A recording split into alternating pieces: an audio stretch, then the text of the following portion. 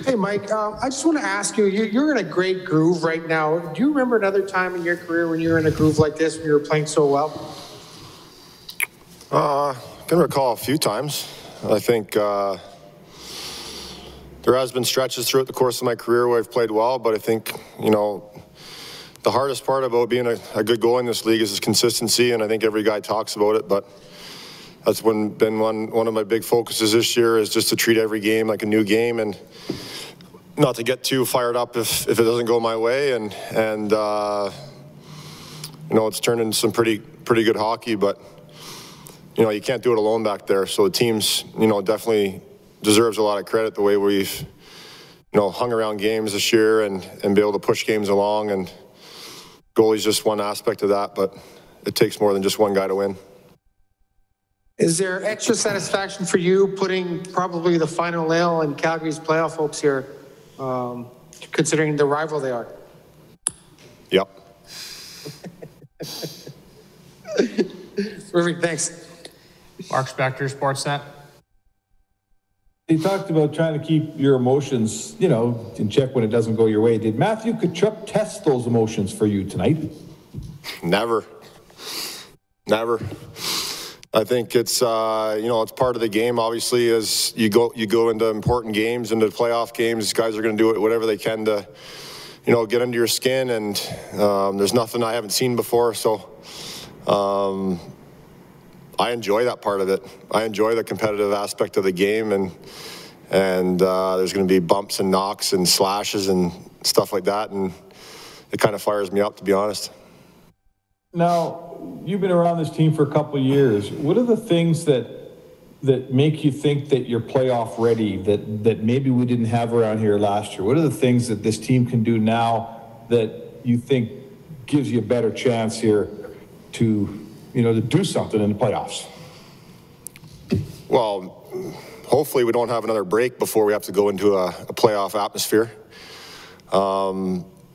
I talked about it last year. I thought we were playing some of our best hockey before the pause.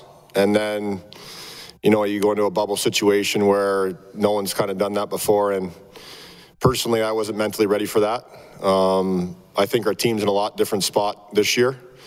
And I think we've came a long ways, mentally, finding ways to win different ways, throughout the course of the season, whether it be up, coming back, or holding leads. Just seen a lot of maturity within our group, and not just on the ice, but off the ice too, in the locker room, how we're handling ourselves, and what guys are talking about.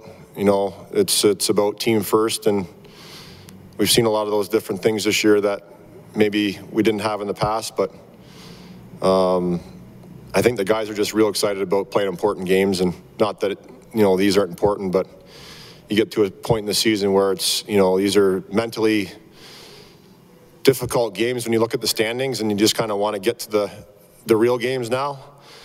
But saying that, we've talked about it before, about not being a switch we can turn on and off. We want to be going in playing good hockey too. Jim Matheson, Post Media. Mike, Connor was saying that he thought the team had a really good first period, not a very good second period, and then shut it down in the third period. Is that how you saw it from the goalie's perspective? Yeah, I thought we came out with a lot of jump tonight. Obviously, last game wasn't ideal back-to-back for us, and you could tell we just our energy level was as low as I've seen it in a long time, and tonight was the opposite. I thought we were jumping. The first period was real solid, and then I don't know if we thought it was just going to be, they were just going to go away, but they just kept coming at us, and we kind of sat back a little bit and didn't really do anything to push the game along. And the third period, obviously, you just find a way to win a game, and I think that's obviously something we've done all year, and it's an important part of winning important games. And everybody wants to talk about Connor McDavid maybe getting 100 points. He doesn't seem all that excited about it as a teammate. Would it interest you that he got 100 points in a 56-game season? It would interest me very much so. If he does that, we should have a fairly good chance to win some games here in the last few bits. So, nothing ceases to amaze me with this kid. It's incredible how he continues to get better and better. And the harder it gets, it seems like when he gets shut down one game, the next game he's that much more hungry to get out there and help the team win. And it says a lot about the maturity of him as a person. And everybody knows how incredible he is on the ice, but I've seen a young man grow into a leader of this hockey club, and obviously a huge part of why we've had success this year. So impressive to watch a young guy like that take this team on his shoulders and do what he's done this year is an incredible feat. Thanks, Mike. Daniel Nugent-Bowman, The Athletic. Mike, you've had a very, very strong season here. And last season, aside from, there was about a month and a half that I know you talked about during the kind of the middle part of the season that didn't go the way you wanted. This year, there hasn't really been any lulls in your game. How have you been able to kind of go through that and be as consistent as you've been able to be this season?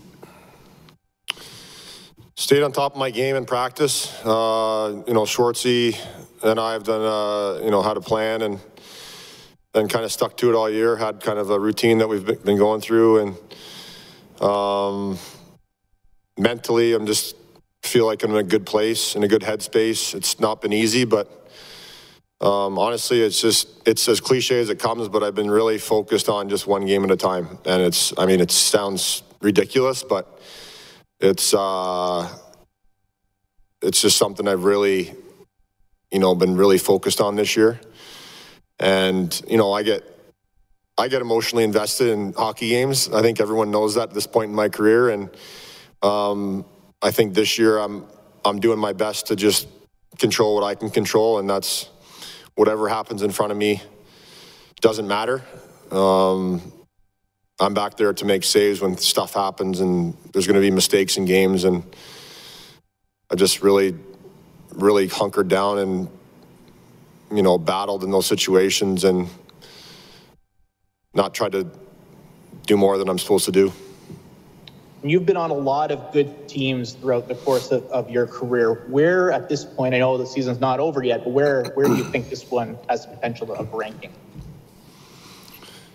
I mean, it's hard to rank from year to year and team to team, but I've seen a team the last 2 years grow tremendously, which is really exciting. Really exciting, and I just know we're super excited about playing in the playoffs and going in, knowing we can beat any team in the North. And if you do that, anything can happen. So I think these games are tough mentally down the stretch. They're just tough. You see the standings and you see where you're at. You want obviously home ice advantage. But mentally, you kind of just want to get through these games and keep pushing forward and keep building and then let the real games begin. So I think there's a feeling in the locker room that we want to continue to be playing well going into the most important games, but we want to we're itching, chomping at the bit here to get in those games. Hi, it's Shauna, and I might be a bad parent because my kids think French fries are vegetables. Hey, it's Ryan, and I might be a bad parent because I went out for wings when my wife was in the hospital after giving birth. Johnny here. I might be a bad parent because in my house, the tooth fairy gives pocket change. But we're not alone. Len emailed us and said his 6-year-old daughter's Tarzan moment going from love seat to lazy boy by curtains made him more proud than any dance recital. And Andy left his 2-year-old at the rink. All right, guys, I'm sure we're not alone. Like Andy's kid. For stories and confessions like this, make sure you check out our podcast. It's called Bad Parents, and it's available wherever you get your podcasts. I left a glove at the rink.